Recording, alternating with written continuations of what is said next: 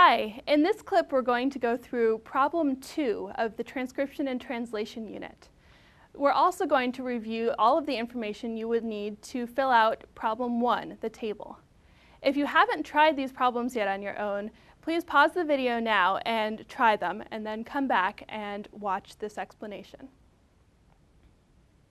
Okay, so here we have, as in problem 2, the double-stranded DNA. Now, this is a piece of the eukaryotic genome, and so this DNA is in the nucleus of the cell. Now, what we're going to do is we're going to go through transcription and translation with this gene. So the first thing we need to do is we need to figure out where we want to start transcription and in what direction we want to go and what strand we want to use as our template.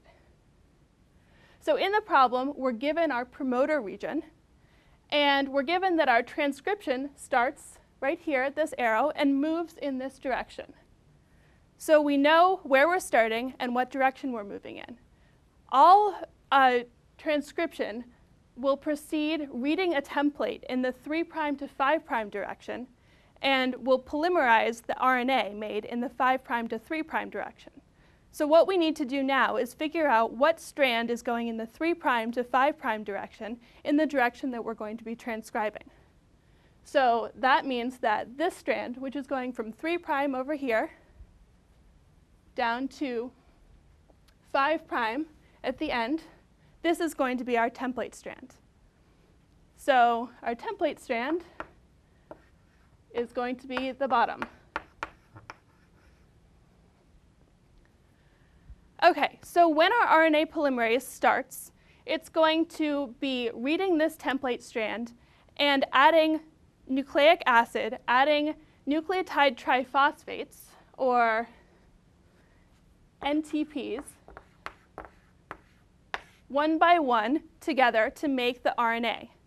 Now, it's going to add these together by adding a phosphodiester bond in between all of the monomers. So we're going to start our transcription, and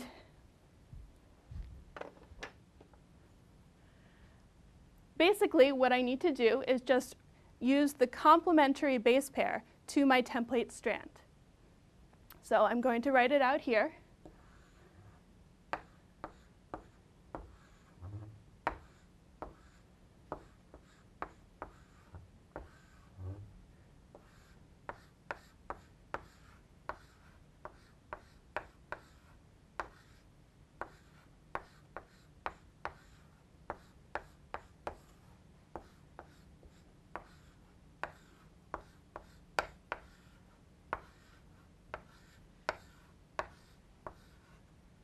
So I've done a lot of transcription here. Now, where am I going to stop my transcription?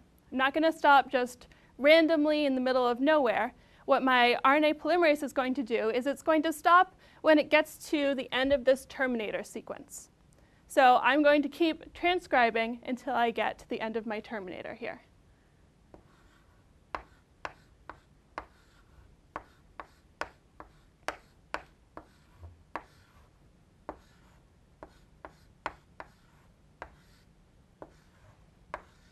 Okay, so this is my RNA strand, and as I said before, we're going to polymerize this mRNA in the 5' to 3' direction.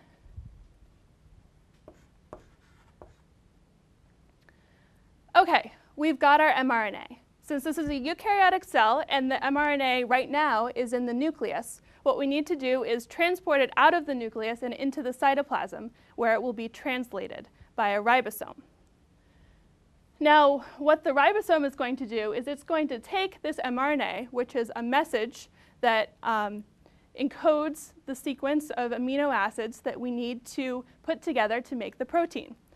And we're going to take this message and we're going to find a place to start translation. So what the ribosome is going to do is it's going to start at the 5' end of the template and read towards the 3' end of the template. It's going to read until it gets to a start codon. The start codon is AUG. So this is where we're going to start, and AUG encodes methionine. we're then going to read in 3 base pair codons down from the 5' end of our template to the 3' end of our template.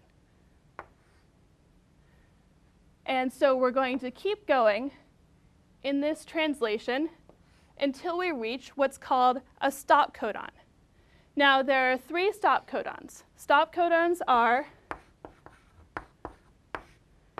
UAA, UGA, and UAG. So when my ribosome finds any of these 3 codons in frame, it's going to stop. So I get all the way down here before I hit a stop codon on this transcript.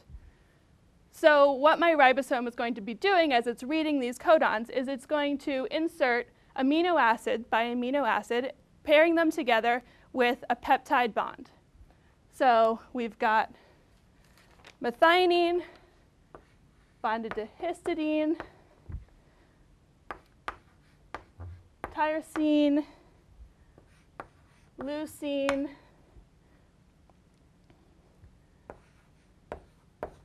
and so on and so forth.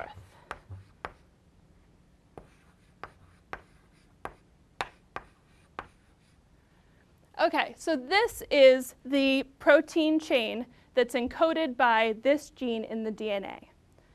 And in proteins, we always synthesize from the N-terminus to the C-terminus. Okay, so we've gone through both transcription and translation. Now what we want to do is we want to take into account what would happen if we had a mutation in our sequence. So in this case, in this problem, we're going to insert a base pair right here. So we're going to insert an extra T here and an extra A here.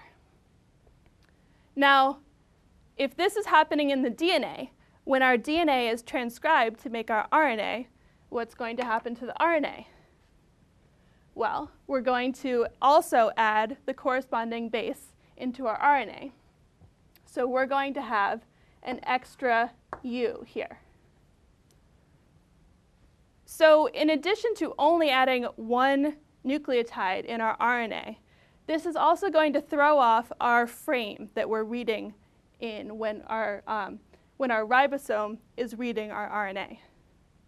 So instead of the frame that we had previously, we're now going to have a new frame. So it's going to start at the same start codon and then read this codon just as normal, but then this U will make UUA,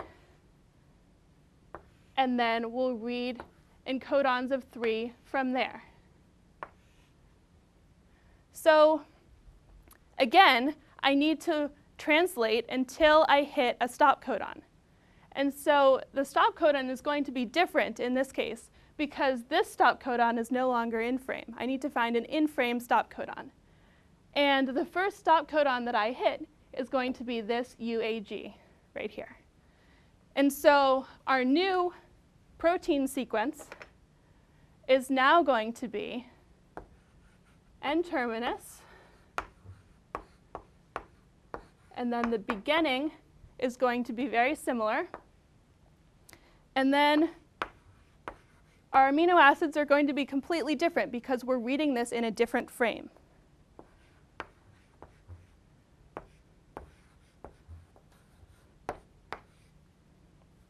Okay, so we can see how this one mutation, addition of one base pair into our DNA, has caused us to create a completely different peptide that's probably not going to perform the same function. Okay, so we've gone over transcription and translation. You should be able, at this point, to answer all of question 2, and you should also be able to fill in all of table 1. Thank you for watching.